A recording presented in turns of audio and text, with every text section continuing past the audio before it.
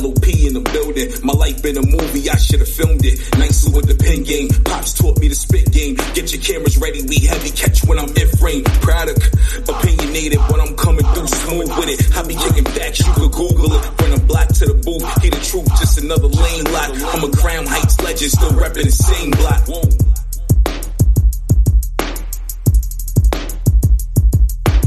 You are now listening to the Life of Produk podcast.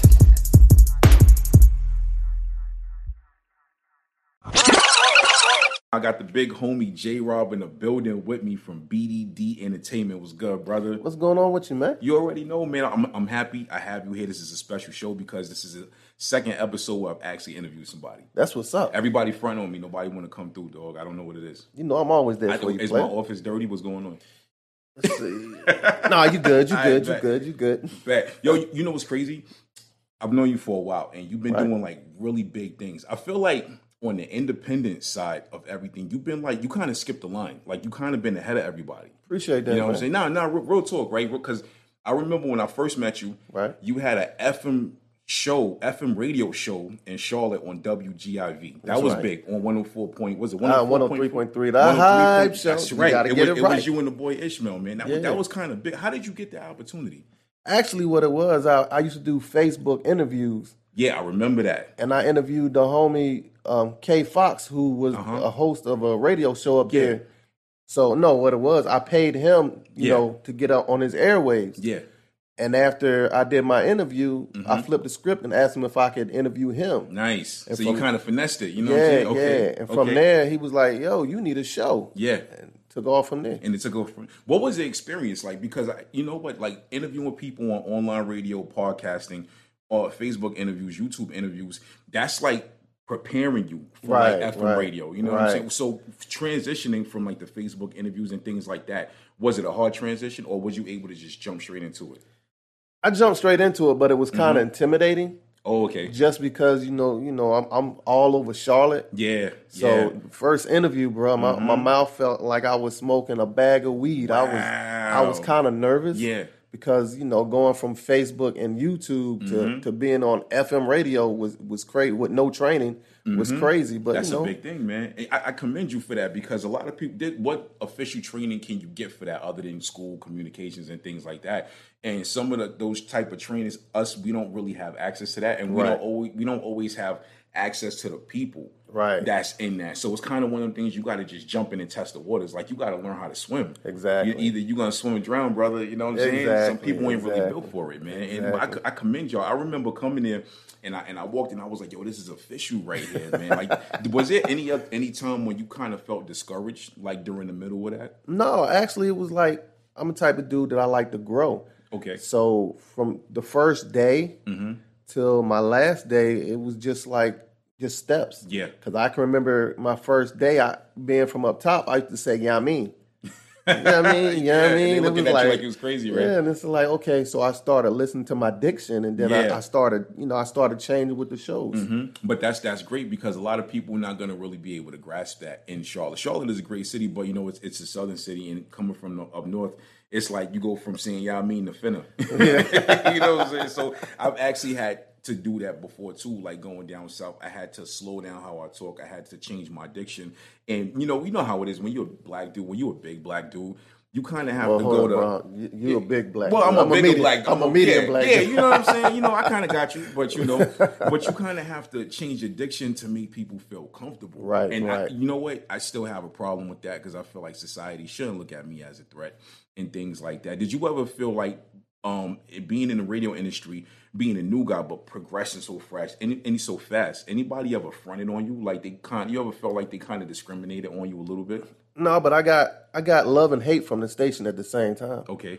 Like other shows, because my shows, my show had a different concept than all the rest of them. I had game shows on there. Yeah. You remember? I had game shows on there, and I had segues where the music we just played was that artist music. Yeah. So it was something that they had never done before. So I got love and I got hate at the same time. So that love and hate is real. Yeah. When it's simultaneous, it's real, man. Because I receive love and I receive hate at the same time. Exactly. And sometimes it's kind of hard to grasp. But it's like, yo, but like you was just rocking with me yesterday. Exactly. You know what I'm saying? Why you but it's one of those things I've learned that shows that you're doing something right. That shows you're progressing, and then that also shows not everybody's able to keep up with the wave that you're riding. Right. When you're doing that. So when you guys did that, right?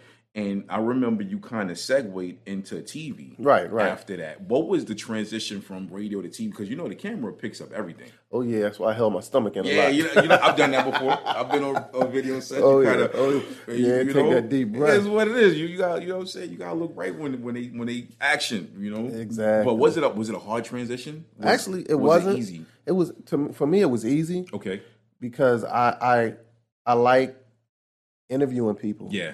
So even though it was on TV, I still had the mindset of the radio. Yeah. Thus, it was like just a walk in the park. I mean, like you said, the camera picks up everything, but I was so focused on making sure that the guest was comfortable and making them feel. Once you make somebody feel comfortable, you're in your comfort zone. It's like a walk in the park. And then that's absolute truth. And for me, before, when I first started the podcasting, I was kind of going in, subject matter was a little wild, but I said, you know what, now that I'm going to be interviewing people, I kind of have to, I didn't want to change the narrative that much, but I kind of had to make them feel, like you said, make them feel comfortable, because they might not be want to talk about what I'm talking about. I might have, I might have woke up and had an off day and say, you know what, I'm going in on everybody. Exactly. Society's about to get it, but they're not on it that day. They came in there all flowery and happy. They just want to, talk about life, and I want the grimy stuff. Yeah, I want to talk about the realism. They ain't want that. They drank their coffee the day they go. Exactly. You know what I'm saying? But I thought I thought it was dope, man. Appreciate that. No problem, man. For any upcoming person that wants to be a brand and an entity, any up and coming man, woman, it doesn't matter, right? What advice would you give them? Say if a person wants to start radio right now, what would be like the best core advice you could give them? Talking about FM radio? FM radio, yeah. Right. If they're not going to school, what you have to do is kind of what you're doing. Okay. Start with your podcast and stuff like that, so that way you can get comfortable with it. But it's a lot more. I mean, it's like a training thing. Yes, right? that way you're doing on-hand training. Yeah. And depends on how complicated your podcast is. Yeah. Because you got to get used to people running the board. Yeah. So that's real. I've seen it. It's real, man. Even with online radio, I did an online radio show when I had a magazine. Me and my cousin was in the Bronx. I think it was the DSN network. And they had the girl, she was engineering, and I'm looking the whole time like, yo, this is incredible. Exactly. I don't got the patience for it. Let me talk. I'd rather just, So with my advice would be to get all aspects of it, in front of the mic and behind the mic. Because the more you know, the bigger you'll grow, and you won't have to rely on other people to help you out. Yo, and that's funny that you said that, relying on other people, because I've seen people, even myself, I've been in a position where I needed this to get done, and Joe Schmo didn't want to do it. Right. They dragging me behind, and it just, I've had situations push back like a whole 2-3 months. Exactly. Because one person didn't want to do it, and had I been able to do it myself, it would have got done when it needed to get done. How important is it, right? How many times do you see people come to you and they're like, yo, J-Rob, and I know you've experienced this. They'll say, yo, you doing this? I got this great idea. How important is it for people to understand no great idea can formulate without money? Exactly, man. and I know you know this from experience, because it take money to make money. It take money to start a business. Money is like the key ingredient in a lot of stuff, man. A lot of people don't understand. I used to say this when I was on FM radio, and I say this to everybody. To be successful, you have to invest in yourself. Yes. You cannot expect other people to just throw money your way. That's the latter part. That's dang near the finished product. Yes. But while you're building your brand, you have to, if you have an ideal, you have to put that money behind that ideal. It's just like a stove, old fashioned. I'm an old dude, so old fashioned wood stove. To get the fire burning, you got to throw the wood in there. Exactly, and that's a great analogy that you just made. And I feel like a lot of people don't understand that. I feel like a lot of young black men don't get that.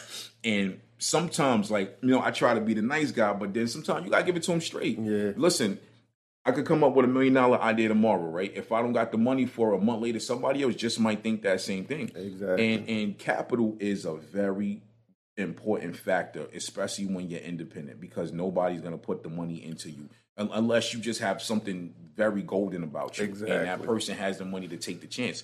Or it might not be about them taking the chance. It's about they're going to screw you over in the long run. And they're going to own you. And you know what I'm saying? Nobody, listen, slavery is over. Nobody wants to be owned anymore. You know what I'm saying? I'm sorry. Nah, you good, man. But creativity is a big thing. So what core advice would you give to a person on the flip side of that wanting to get into TV? Or just media in general on the film side? As far as like interviewing on television, any interviewing, whether it's educate TV, yourself. Educate yourself. You have to know how to with TV. With TV is different, and in film, I do film. You have to know where to stand, where the shot is at, where not to go out of frame, how to stay in frame, how not to directly look at the camera. Because if you look at, people don't realize when you watch people on television, they're not actually looking at the camera. They're not. So it's little forms that you have to learn. So it's just studying. They have classes, M classes and stuff like that on online that you can, I just did it, just threw myself in there. But it's really good to do that because you're going to take something away from it. And you'll take something away from it. You might take 10 things away from it, but those 10 things is what's going to take your project to 10 levels higher. Exactly. And a lot of people don't understand that. A lot of people down the learning factor of everything. Even if you're self-teaching yourself, you're just reading, you're just like going on YouTube. I watch a lot of YouTube how to do videos. And I those are, because me, I'm going to learn by doing and I'm going to learn by visual person. So reading it, that's one thing, but I like to actually see hands-on. it. Hands-on or see it, that way I can mimic it. Exactly. And a lot of people, they just want it down there. I think in the black community, we take pride in achieving without education. I think, you know what I'm saying? Yeah, I think the generation, this generation and generation before that, the younger generation, they see the end product. They see their watches and that's a nice watch, by the way, bro. Appreciate it. I ain't gonna steal it from you. I stole it. Don't worry about it. They see the final product and they think they can just.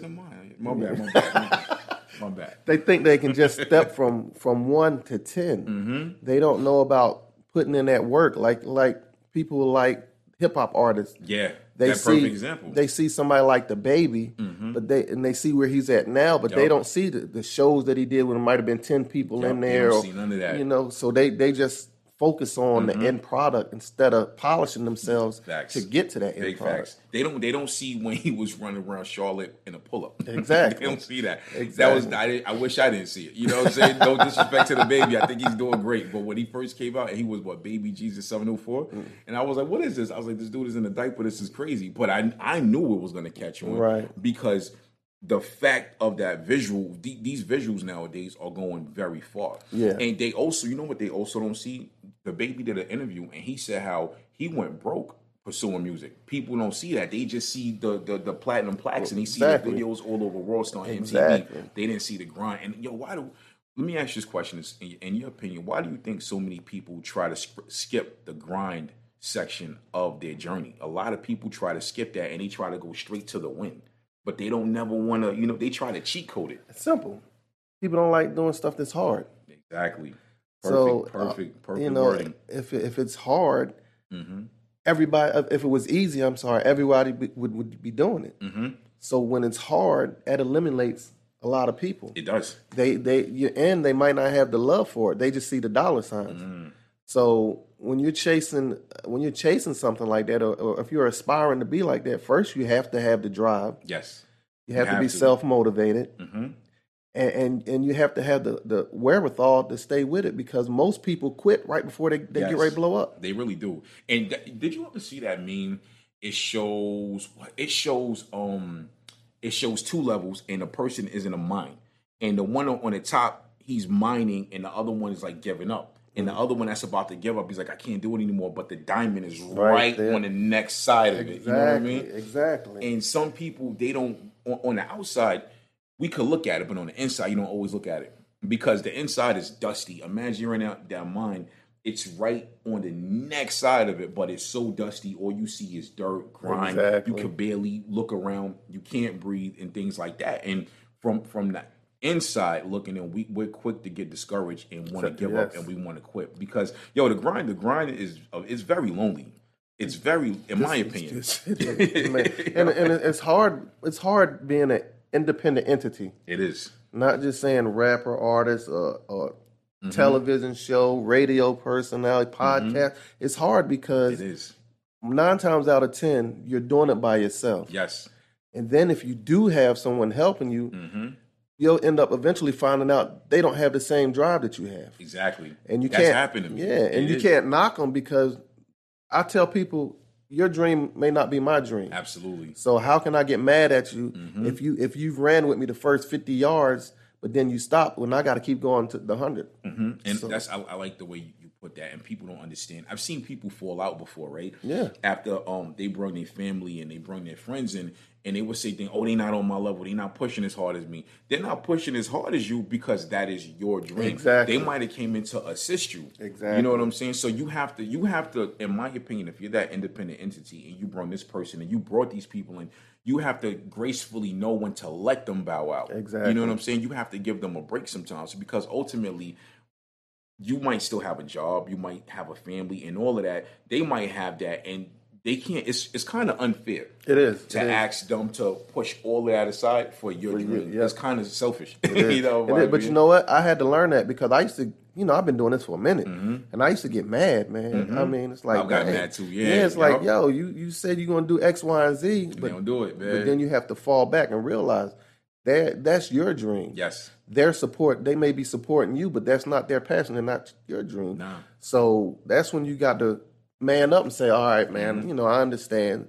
Like right now, if somebody say, I got you, I help you, I'm going to take that help. And then when they bail out, I appreciate what you did for me. Exactly. Instead of being like, man, how you going to stop now? No, do you, bro. And I'm going to support you 110% of what you're doing. You ever, on the flip side of that, you ever had like somebody help you or support you, and when it came time for you to help and support them, they wanted like triple?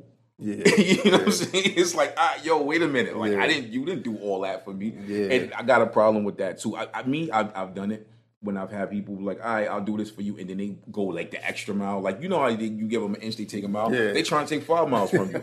And it's like, wait a minute. A month ago. So to the people listening, right? Don't do that. Don't be that friend. Do not be that friend that you did a couple things for this person. Now you want 20 things because I've seen friendships. That's not really a friend though. It's really not. That's an opportunity. It's like you're taking, and I hate people like that. You know what I mean? It's when you see people do stuff like that. Me personally, I say, you know what? I gradually fall back away. Yeah, gradually back away because it's not fair and it's very distasteful to be that type of person. You know what I'm saying? But exactly. we ain't gonna listen. Talk about that all day, right? Listen, the people that have done that. I see your veins starting to pop. You see the Brooklyn coming out of me, right? Word. So okay, I want before I know you moved when you came from Philly to North Carolina, right? And well, let's backtrack a little bit. When you were growing up in Philly, right? Philly's hard. You know what I'm saying? Philly.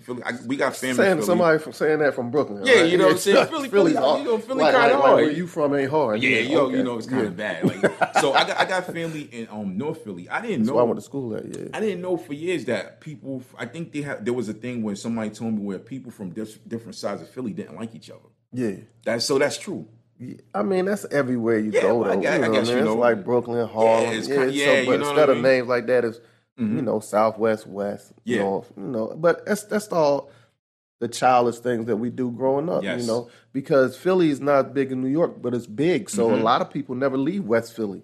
That's a lot crazy. of people never leave North Philly because you got everything there. Like me, when I lived in West Philly, we had the Strip.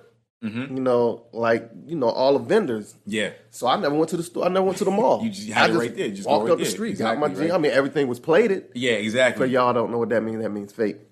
But I had all the food. This when FUBU was out, I had everything that was FUBU. FUBU was big, man. FUBU was big, man. That's the way it is. I left. I would leave West Philly to go out and party and all that. But I was that type. But I know a lot of people never left, as y'all would say, that borough. You know what I'm saying? That's crazy because I've grown up in Brooklyn. I knew people that didn't go to the Bronx. They didn't go to Long Island. They didn't go places. I knew dudes from Bushwick that never went to Flatbush.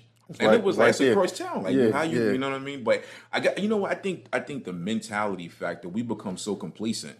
And you know what? I feel like this is a conversation that needs to be had on a full scale. But in the short run, I feel like when you look at these black neighborhoods and these lower class neighborhoods, I feel like there was a plan. There was some type of strategy where everything was put there to keep us there. That's what it was about. You know what I'm saying? Back when it first started, that's what it was about. That's why coming when we was from, all the high rises. Yes. You put all the minorities in these high rises, then you know where they're at. Yep. You got control of them. We put the little stores with the bad food in there. Controlled everything. You know what I'm saying? So we can talk about this all day. Okay, I was over America ready for that conversation. Coming from up north and even down south, only difference between up north and down south is we were in the high rises in our parts of the hood. Yep. And we wouldn't go outside of the hood. Where they down south, they don't cross certain train tracks. Nah, That's I noticed their that. thing. You know what I'm saying? I noticed that, man. But it's the same mentality. Even in down here in the South, they got stores and all, but they don't have the greatest groceries. Nah. You know what I'm saying? You have to go up the Longview, wherever that's called, Viewmont. Yeah. You know what I mean? To get to the Publix the and Harris all that. Teeters and all that, right? Yeah. So, it's still separation. It's still separation, bro. Yo, it was crazy because I remember years ago, when I moved out here the first time, I was here for like 8 years, and I would go to like Walmart and stuff like that. You know, I was cheap. You know what I mean? I was a college student. I ain't have it like that. Then I went across town to like the Harris Teeters, and I'm looking around like, damn, everything's expensive. You know what I'm saying? And I'm like the only black dude in there, so I'm like, all right, this is not in my budget. Let me get out of here. You know what I'm saying? But that's absolutely true. And I remember my pops telling me years ago, he was like, yo, if you ever go down south, he was like, you're gonna see. So you see how we live in Brooklyn. You got all these people from different backgrounds and stuff. We all over here. Boom, boom, boom. He said when you go down south, you cross the train tracks. You're on the south side of town now. Yeah. You cross on this side. You're on the north side of town. Exactly. So you're gonna see the whole demographic change. Yeah. And I didn't understand that until I came out here the first time, and I was looking like, yo, he was right, you know, because when you cross the train, it's a little different. It's a little different, And on the flip side, not just from the north and south side of train tracks, when you're on the east and west side, it's a little different. It's a little different. You notice things, you start just seeing shit. Like if you're over in this city, if you're on the southeast side of town, it looks this way. You're on the southwest side of town, it looks that way. You're on the northwest side of town, it looks a little different. They got it set up, and then you know where they're at. Exactly, dog. It's crazy, right? It is. You know what I'm saying? But you know what? Can I backtrack a little bit? Yeah. You're talking about the different nationalities. It's funny, when I came back down here, when I first was living down here, wasn't no Spanish people. Wow. But up north, being from up north, I'm used to Puerto Ricans and Haitians and all that. But down here, even to this day, what's funny to me, if these... Not being racist or anything, but if these Caucasians see a Spanish person, they clump them in as being Mexican right out the gate. That's funny that you said that, because that's the absolute truth. And then they come from you got Puerto Ricans, Dominicans, you got Salvadorians, everything, and then they're looking at them, oh, the Mexicans, and it's like, no, they're not. Like, you know what I'm saying? Let me give these Southern Caucasians a hint. You better not call a Puerto Rican a Mexican. Oh, don't do it. Don't do it. Oh, don't do it. Oh, I've seen arguments. Oh, yeah. Oh, yeah. I was in Walmart one day, and a guy bumped a guy. And he was like, it was like an older white guy, and he went off on a dude. He's like, them damn Mexicans. And the dude was like, I'm not. I was like, yo, this is getting heated, yo. Good, yeah. But I watched the whole thing because it was getting kind of, you know what I'm saying? But you know what, too? I really hope that in areas like this, the ignorance factors leave. I hope that the ignorance factors die out. I have a feeling that areas like this, since they're becoming so populated, where there's a lot of Hispanics out here, there's also a lot of Asians out here. Yep. And the crazy thing is, people out here, you know what it is too? You can't, not to play devil's advocate, but you kind of can't blame the people from areas like this. That's all they know. Yeah, that's all they know. They didn't really know the difference, because out here, I would see a lot of Asians, and they will automatically assume they were Chinese, or they were Hmong, and they came from all these different areas. And it's like, you have to be willing to accept differentiation. You have to be open-hearted, not just open-minded. You got to be open-hearted, and that's something we don't talk about. Mentally, you could try to get there, but if your heart is not there, you're not going to get there. Exactly. You got to be open-hearted and accept change, because people in areas like this, you see how you come from Philly, you've seen things on a broad scale. People here have been secluded from everything. It's like the door's been closed. So all they know is TV and CNN. You know what I'm saying? Here's the thing, though. If people like... like I said, when I was coming up, I lived half my life in Philly, half my life in Lenore. Coming up in Lenore, it was only black and white. Yes. And I had a white girlfriend, and she said, "You better not call my house. My dad'll kill us." But that was back in the early '80s. But nowadays, you can see the change. Yes, you do. I played semi-pro football, and the football team is majority black, like 95% black. Yeah. Me and two other people, we the only ones that had black women. Wow. So it's changing. That's what crazy. I mean? Yeah, dead serious. That's crazy. And I love it. Yeah. Because my grandfather was half white. So I love it. But at the same time, it was weird. Like, yo, this football team was all black. And all the, yeah. But, I've always wondered, man, like, I don't want to kind of dip my foot in the water the wrong way. But this is a question I've always wondered. I've always seen football players with like Caucasian women, and it's like, I'm not knocking it. I don't care, man. I think all women are beautiful. I know. I just answer your question. Yeah, okay, answer that, because I've never. It's the credit score, dog. It's the credit score. No, I'm just bang. Trying to hit that 800. It's the credit score, bro. You gotta get that credit. You gotta get that car in that house. Yo, man, that's funny, man. But you know what though? I think it's the new norm. To me, it's the new norm, and I think that, you know what though? I'm happy to see it, because it's pissing off the upper quote unquote that think that echelon. If it's gonna piss them off, I'm all for it. But also too though, going back, if you go back in history though, the reason that they grabbed the Caucasian women, back then it was a status thing. Yeah, it was status quo. Look, I've made it. I have a white lady on my arm. I'm a professional athlete. She's this way here, right? So why do you think in 2020 now that's like a big thing? I think now it's more so because it's more integrated. You know what I mean? Yeah. And not the sound racist, because like I said, my grandfather is black. Yeah. But I like it, but I don't like it. Especially like, okay, on our level, it's cool. And if you grew up with that person, it's cool. Yeah. But I think that these young black athletes, they're turning their back on these young black females. I agree. You know what I'm saying? How are you going to sit there and publicly knock black women when your moms and your sisters and your grandma's black? Yeah. You know what issue I have with it? My issue was not the fact that they're dating a white woman. I think interracial love is great, but don't knock your own people while doing it. Like that's my only issue. Like, if you're gonna date, go ahead, date. I don't care if she's an alien, dog. You want to date a Martian, but just don't knock your own people while doing it, because it's kind of like kicking us while we're down. And I'm not saying we're down, quote unquote, but it's like, I get out of here. I don't need y'all no more. And that's pretty much what I'm saying, because you'll see these guys and they'll bash their children. I don't like saying baby mama, their children's mother. See them get on TV bashing their children's mom. But dog, the person that you lay with, you gotta know him. Yes. You know what I'm saying? If you go to the club and you this millionaire and you grab this chick that's twerking, you know what I mean, for everybody, and grabbing the hundreds off the joint, when you marry her, what you think she's gonna be like? Or you have a child by her. You know, I don't mean to cut you off. No, you're good. I had a cousin one day. Can I curse on here? Yeah, hell yeah. I had a cousin. I had a young cousin. She's pretty as heck. I seen her ranting on Facebook talking about, I'm tired of these no good niggas. I told her, I said, well, why don't you try changing where you getting these no good niggas from? Exactly. You know, how about going to a library? Now, you know, I'm a geek. I might not look like. How about going to the library? You know what I'm saying? Find a dude at the library. Right? If you keep finding if you get the same result with the same niggas, it's because you choosing the same type of dude. And this is absolutely you true, chase man. a drug dealer that got a Maserati but living in the projects. There you go. You know he's slinging, and if he's slinging, the only thing he cares about is his money. So you think he's going to care about you? Absolutely not. Absolutely my not. bad. Man. I had to rant. Yo, listen. Sometimes you got to rant, man, to make people feel where you coming from. Exactly. Man. You know what I think to touch back on the whole interracial relationship thing. I think a lot of these young. So you take a young black dude, graduate high school at 18.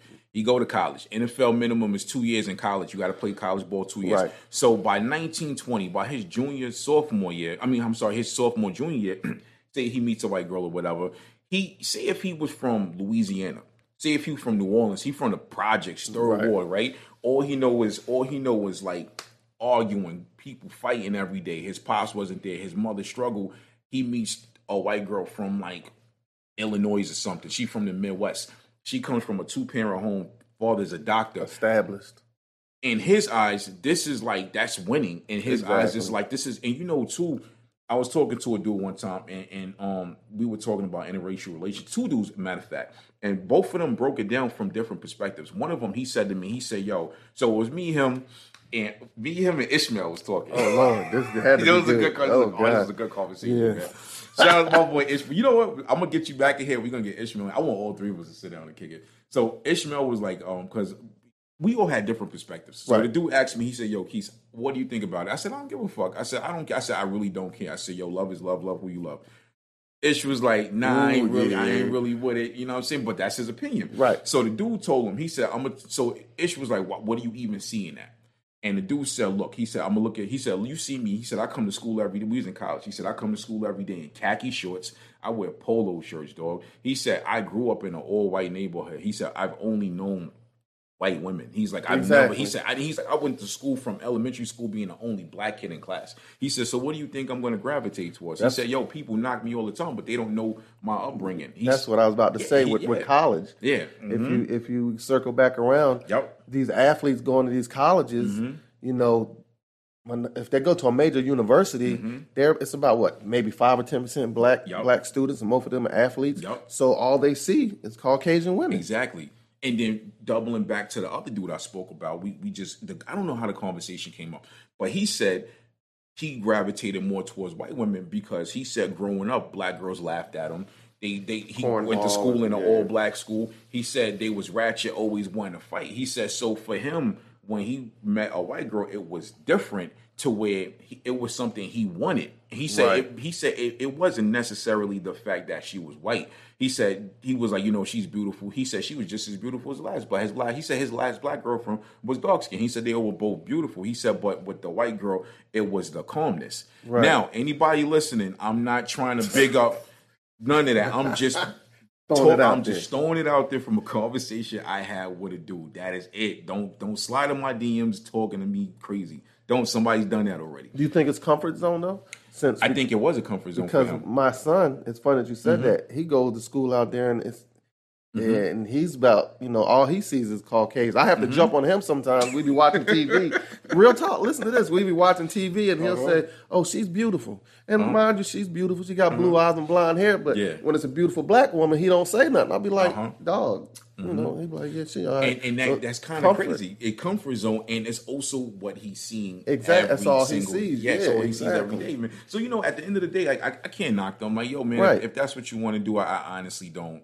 I honestly don't care. But doubling back, my only issue is don't knock your own women and forget, because your mother's black, your sister's black, your baby mama might be black, your cousins is black. You know what I'm saying? Your grandmother. You know what I'm saying? But I think, you know what too. I also feel like. I had a conversation with somebody one day, and she got kind of mad when I said this, right? So, right when Trump got in office, when everything started, when the racism started doubling and tripling, like openly started doubling and tripling. You talking about Trump? We can get it, man. Listen, I'm gonna bash this man every chance I get. Right? He kind of took things to a whole higher fuckery level, right? He showed people. He let those. I hate to interject. He let those rednecks, racist people show their true colors for the first time. And you seen some of your Caucasian friends, they came out of the closet. Yes, the floodgates open, man. Yes, God. The floodgates open. So I was talking to a good friend of mine a few years ago, and she kind of didn't like what I said, but I said, look, when we was growing up, they kept saying, we believe the children of the future, right? I said, we're the present now. We fucked up. We did not fix. We kind of fixed a few things, but it's kind of, we only scratched it. Yeah. We didn't fully, like, you know what I mean? Exactly. So I told her, I said, if you look at, right now, this was in 2018, right? Like 2 years after Trump got in office. I said, if you look at right now, I said, there's so many interracial relationships. I said, you have a lot of black men, upper echelon black men that are with white women.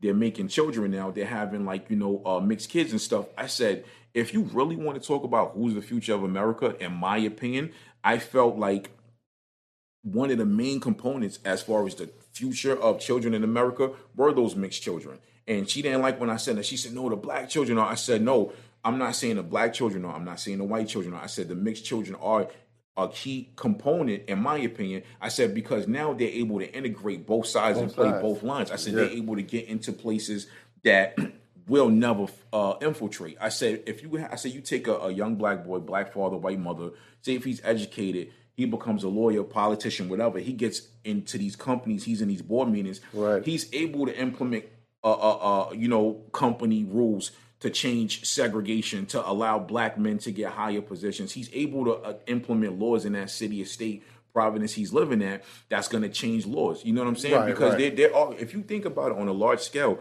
there's local laws that we don't even know about in certain places. Look at the law in North Carolina. Listen, I got an issue with a lot of dumb shit that happens. You going to talk about the ticket? Nah, you know what, the ticket, I was going to, but I'm not going to go off. I'm going to just pay the ticket.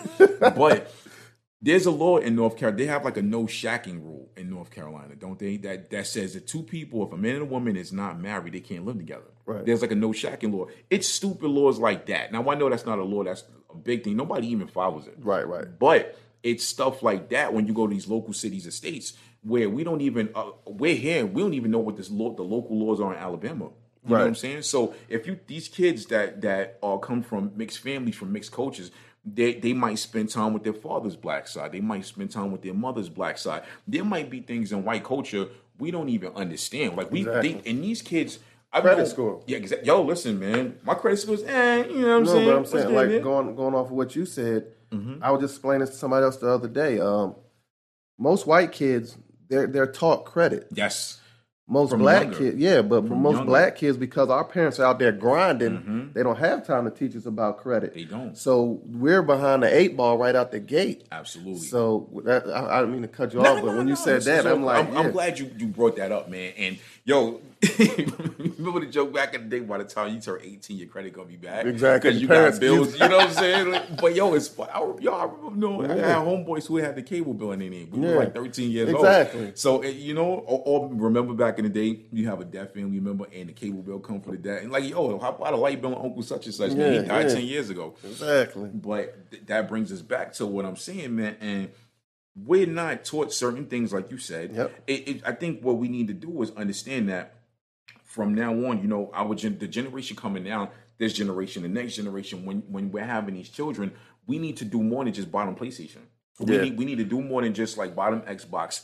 We need to set them up bank accounts. We need to get them debit cards. We need to learn how to flip stock, flip crypto, and I give my sons lessons all the time on crypto, on stock, and things like that, just to try to prepare them. I give them lessons on credit. I give them lessons on money, on how you can put this money here, you can earn interest, you can save this instead of doing that. Buy that, and I started them young. My oldest son, I put him in finance classes at one point after school. I was like, all right, you could do this, you could do that. We put him in finance classes, and he was every day after school from like 3 to like 4:30, 5 o'clock. I put him in Microsoft programs over summer times because it's more to I think playing sports is great. I think it's a great thing for young black boys to play sports. But when that kid turned 18 and he graduated, he don't get a scholarship. When he graduated college and he was coming off the bench, he don't make it to the NFL or the NBA. Now that's gotta be heartbreaking. What does he fall on? You know what I mean? I met a. I'm glad we having this conversation, man, because I remember years ago while I was in college. My sister remember this. Remember when I went up to Winston-Salem and I was working for that company, the vacuum cleaning company? Boom! I met a dude that used to play for the Giants. I'm not gonna say the homie name, but he used to play for the Giants. He got a really bad injury. And the first time I met dude, we had like a long hour and a half, just kicked it, right? Conversation. He got hurt so bad. It happened when he fell into his free agency section of the contract. And basically his spine was hurt so bad, if he took another fatal hit, he would be paralyzed for the rest of his life, right? So he just had a son. He played a few more games and his agent pulled him. His agent was like, I'm not letting you go out like that. Right. So he had to walk away from the NFL. He played high school football, college football, pretty much all his life, right? He said he hit a point he did not know what to do. Didn't know what to do. So I wanted to ask him, well, what did you get a degree? I didn't want to go that deep into it. Most of them don't. So he said he was at a point, he was down to his last set of money. He found a company where he was doing so good with the company. He had his own branch, own area, all of that. And that actually was able to keep him afloat and provide for his family and take, his finances to a whole nother level. Not everybody's lucky to have that. Exactly. You know what I'm saying? So to anybody listening, if you have kids or if you are younger and you're playing sports in school or whatever, set yourself up for a win outside of sports, because sports is not guaranteed, man. Exactly. Especially now in the pandemic. You got to realize it's like basketball is like 1%. because it's only like 15 players. I didn't even know that. Yeah, I think it's either 1 to 6%. Football might be a little bit because it's more players. But I mean, I understand. You have to set yourself up for stuff. But kind of going to the left a little bit, I get mad when people say that they should finish their degree. Finish school and the heck with the money. You can go to school online. You better take that contract. Exactly. You better take that contract, man. That goes into racism. Because if you think about this, you have tennis. They don't have to graduate college. I didn't know that. No. Wow. Baseball, they don't have to graduate, right? Hockey, they don't have to graduate. Didn't know that. Who's the majority of people that play those sports? White people. Caucasians. You got basketball, 95, 97% black. Football, 95. What do they have to do? They have to go to college. Yeah, go to college. Remember before, with football, you had to go to college, but you didn't have to do the minimum of 2 years. No, it's backwards. No, it was football. my fault. It was football. You had to go. Basketball, you was able to go straight out of high school. After LeBron James, they stopped that. Yeah, you know what I'm saying. So, and it's because let's get back to America. I was in. Let me tell people on your podcast before they bash me. I was in the Marine Corps. I fought for my country so I can speak about what I want to because I have that right. But America's racist. If you look at it, like I said, how are you going to tell the two black sports that you have to get some type of degree? Well, all these other white sports, it's not. If you listen to it when they debate it, they never talk about it. Nah, because they leave us in the dark. Yep. But here's the thing. Then they also say now in college, majority black, right? We giving them an education we shouldn't have to pay them. But you're making billions of dollars off the name of their back. I was saying that for years. Aren't they trying to change that now? Yeah. Or did they recently change it? They're trying to. But here's my thing. If you don't want to pay them while they're in school because it's not a profession, how about each year that they play, you give them $50,000? Something. So when they leave school, they have something. If they don't make it to the NFL, at least they got 100 G's. Exactly. Or something like it. It doesn't have to be no astronomical number. Nah. But they could do that. And it's not fair, man. I worked when I was in high school. I worked when I was in college. I worked. I played a little bit of football in high school, but it wasn't something that I wanted to make a career. It wasn't my passion. Physically, I could have did it, but I had this fear of me actually going to college and playing, and going to the NFL and playing, and really getting hurt. Right. I had this big fear of that, and a friend of mine caught a concussion. Right. One time, and we were all supposed to take like a group trip out of town, and he couldn't go because he was in the hospital. Right. You know what I mean? So at a certain point, I was like, "This shit is kind of not worth it." Kind of traumatized. Plus, you know, I had like a small scholarship for college. I had the music and stuff I was working on. I knew what my passion was, and I was fully aware I was going to have to work harder to get to it because I felt like if I would have did football, all I had to do was show up, run, catch a football, bam, I would have been good. So I was aware of the challenge. But one thing I've always noticed, right? I used to buy the college like the Coach K basketball games. I used to buy the college games. These kids are on video games. Their jerseys are being sold. They're on television. They're getting endorsed for different things. And these colleges are just pocketing the money. The franchises are pocketing. Did you know everything. they'll get in trouble if they sign an autograph and then charge you for it. Really? Yeah. I didn't know that. That's bad, they'll get kicked man. off. They get in trouble. Bad. They'll get kicked off the team or kicked out of school because they made money off of their name. Wow. Yeah. I went to the Garden one time and I saw Iverson play when he was with Georgetown. Right. And I remember I was trying to get his autograph and Coach Johnson shut that down because they lost. I was like, oh, it go AI, boom, boom. Nah.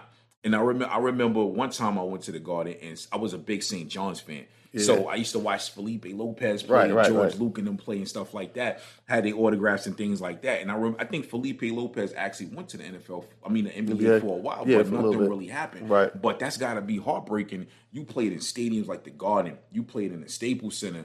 Then you go back to your dorm room. Yeah. And then a year later, you just regular now. Like it's like, all right, well, thank you, get out. You know what I'm saying? But you got to understand, like me being in the sports world as well, when you in high school, like you said, you can run and catch a ball. Yeah. You the star of the team. You the man. Yep. You the man in your neighborhood, right? You the man in your neighborhood. You the man, dog. Now you get this scholarship. Now you go to college. People don't realize it's 100-something people on a football team, on a college football team. But everybody on that football team was what? In high school. Yes. The man. So it gets harder. It's mentally that's got to be like kind of crushing. Like you was the man a few months ago. But like this in April, May, you was the man. Now in September, you just regular. You're regular. Now you got to fight to be the man over 100 because everybody, especially down south. Yes, and it's great because we love sport. We love it's sports. A culture, man. We love it. So you the man, but then you go to University of North Carolina on a basketball scholarship. You might not even see the court. Nah. You got cat from Brooklyn. That was the man in Brooklyn. Yeah, and his game was a little bit better than yours. Now you nobody. Yep. So. But your name, they still got your likeness on PlayStation. So why can't you get compensated for that? So when you don't make the NBA, like I said, it might be 100,000, 200,000, but it's something in your pocket. You know what they used to do on the college games? I remember we would buy like the NCAA basketball games, and when they would pass the ball to a player. It wasn't like the NBA games. You wouldn't see his name on it, but you would see his jersey and it would look like him. You know what I'm saying? It was the same skin tone and stuff, same height. That's what they did that so they wouldn't have to pay him. And to me, I think that's one of the most crooked things they've ever done. It's like my thing is, what did y'all do with that money? Where's that money at? The NCAA is crooked, man. Of course it is. If you think about football, okay, Michigan holds 100,000. Their stadium holds like 100,000 people, right? And I used to wear the jerseys and all that back in the day. And think of it just off ticket sales. That's crazy. 100,000 people. Say if the cheapest, just hypothetically, each ticket costs $20. Look at the bank of that, and $20 is not realistic. Yeah, for each ticket, them tickets is like thousands of dollars. Yeah. So they offer one Saturday. Think about how much money they bringing in. And think about this too: the fact that it's a culture, and they're not just selling tickets. You get there, they're gonna buy soda, they're gonna buy chips, they're gonna buy the little. What's the big hands with the finger? You got a parking. All the parking. Oh my god, parking alone might have been like $30. And you can't get a kids nothing. No. You know that most athletes in college are starving because they can't afford to eat. You've been to college, they can't get nothing to eat. They can't work during school during the season. Because every practice game. Yeah, that's bad, man. And I just really I don't know. Like I said, I don't know if it changed, but I hope it changed because they deserve better. Eventually, it's going to. They deserve better, man. And I've been saying this for years, man. And just buying the Nintendo games, the PlayStation games, and I always looked at it because I always looked at things different. And I told myself, I say, yo, I walk off the field if I'm sitting there starving because I ain't eat all day, and you got me in this random city. They feed them with 100,000 people. They gonna feed them, but look, you 300-pound lineman, right? Yo, come on, right? It's 11 o'clock. Your stomach is growling. But you gotta have energy to go play. You ain't got no. You gotta wait till the next morning to go when they feed you. That's horrible, man. That's horrible. You know what I mean? Okay. So to change narratives real quick before we end the show. There's a lot of people listening, right? You have a lot of projects coming up right now. Let's on the film side of things. Can you give people like a quick overview of what they can expect from you soon? Well, I got to talk to my manager, but we just completed. I'm not used to saying that. Because you're usually the guy behind that. You know what I mean? You used to be in the mover and the shaker, man. Yeah, you know? But I've completed two films already. Black Widow, The Rise of BDD. The Rise of BDD, we're going to have to reshoot that. But we had Black Widows, which was in the movie theaters. Now we have Mama's Baby Boy. And as a writer and director, that's my favorite movie. You're like Tyler Perry out here. Like you're writing and directing and producing everything. I'm not living in my car yet, though. No. You don't want to get there. Like you don't want to get there. Like hopefully you can skip that phase. Man, if it takes me to the top, I'll sleep in that thing. So you know what, though? But let me ask you this. With the fact that you have to do everything, is it a good thing or a bad thing? Double-edged sword. I mean, I've been so depressed at times because I'm by myself, but the reward, it's like planting that flower. Yes. If you did it all yourself, you got your hands dirty, you got your knees dirty, you dug the dirt. When it blossoms, that's your baby. Put it like this, right? They say God made the heavens and the earth in 7 days, right? So I feel like he did everything Monday through Saturday, and he kicked it on Sunday and watched football. You know what I'm saying? Exactly. You got to look at, you know what I'm saying? Like, exactly. If I tell people all the time, I told my sons, I said, if God could put all of this together, you can go to school and do your homework. You can do this. You can be responsible. You know what I mean? Because, not to get like biblical and religious on it, but I feel like we were put here to create, and you're creating. You know what I mean? Exactly. Do you ever get like discouraged and say, you know what? I'm gonna do something else in life. Let me just walk away because it seems like it would be easier to walk away. But let's go back to what I said. You right there at you quit right before you blow. Mm-hmm.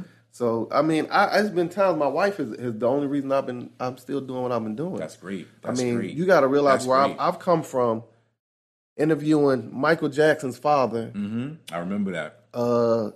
Hip hop celebrities, to internet radio, to television, now to movies, all by myself. So I got dark days. Mm-hmm. But what I realized, getting biblical, you got to be careful what you ask God for. You're right. You got to be ready for it. Yeah, you are. Because you don't want to ask too much too. Like I'd be scared to like ask for too much. So I'll pray and be like, you got me. You know? I don't want to like go overboard. You know with me, it got overwhelming, and it's been plenty of times. Like, man, I ain't doing this stuff. It's been times I really was like, no, but my wife's like, no, but I asked for it. Yes.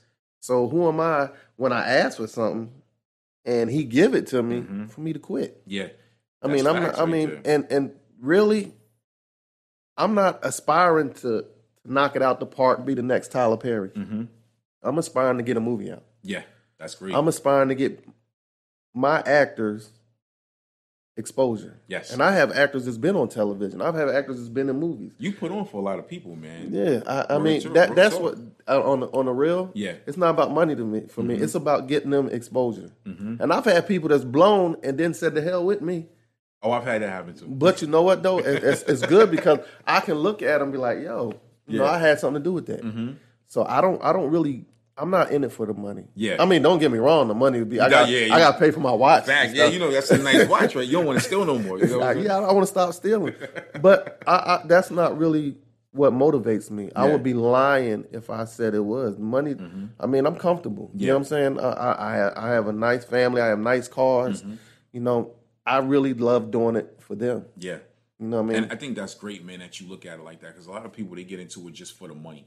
And I feel like the people that get into it just for the money, it doesn't last for them. Right. Or it, like those people have a huge fall from grace, man. Yes. And then when that money's not coming in no more, that popularity's not there no more, they don't know how to handle it. And plus, think about it, when they're in it for the money, they usually screw people over. Yeah, yo. You know what I'm saying? Right. And that's building bad karma for your soul, man, when you out here screwing people over and stealing from them, man. Can I give you a prime example? Absolutely. You were in my first movie, The Rise of BDD, right?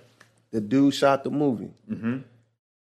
Screwed us all over. Oh, never got the movie. Got bits and pieces. When he did give it to us, it was trash. That's why I started doing my own thing, first of all. But here's the karma part. He lied to the whole cast. He was sending texts to everybody, but we kept him, and they found out that he was a fraud. Not saying nobody's name. Yeah. Karma. He works on electric lines, on phone lines, whatever. He fell out off his truck, broke both his ankles. Oh my God. Karma, bro. Yeah, karma's when you in it for the wrong reason, anything that you do in life, karma's gonna come back and get you. It really does. Karma, I tell people, karma is a selective circle. It's gonna come back, but it's gonna select how hard it's gonna roundhouse you when it come back. Bruh. So if you was really going in on people, you about to get that Nate Robinson. You getting laid out. Bruh, it happened to me. On the real, it happened to me when I was in the Marine Corps. My boy got jumped. So we was in Okinawa, Japan. He got jumped. So what do? We go out there, we just jump on some random people. I mean, hurt him pretty bad. Broke his eye socket, cracked his skull, all that. Forward circle, the rise of BDD. I'm at the bar. I'm tipsy. I start talking junk to somebody. I get shot in my head and my stomach and stomped. And I look at it like karma. He came back to get me. Came back to get me. It's a blessing that not only are you still alive, but it's a blessing that you recognize why it happened. Because some people, they'll do shit and then be like, why this happened to me? But you don't remember 10 years ago when you did it. You know what I'm saying? Old boy, Yeah, man. There's been times in my life I've been ready to jump off the mountain, as my mother used to say when she was alive, oh, you ready to jump off the mountain today, huh? I was ready to wild the fuck out. But sometimes you got to really think and be like, you know what? If I do this, this is going to come with a consequence later on from some random.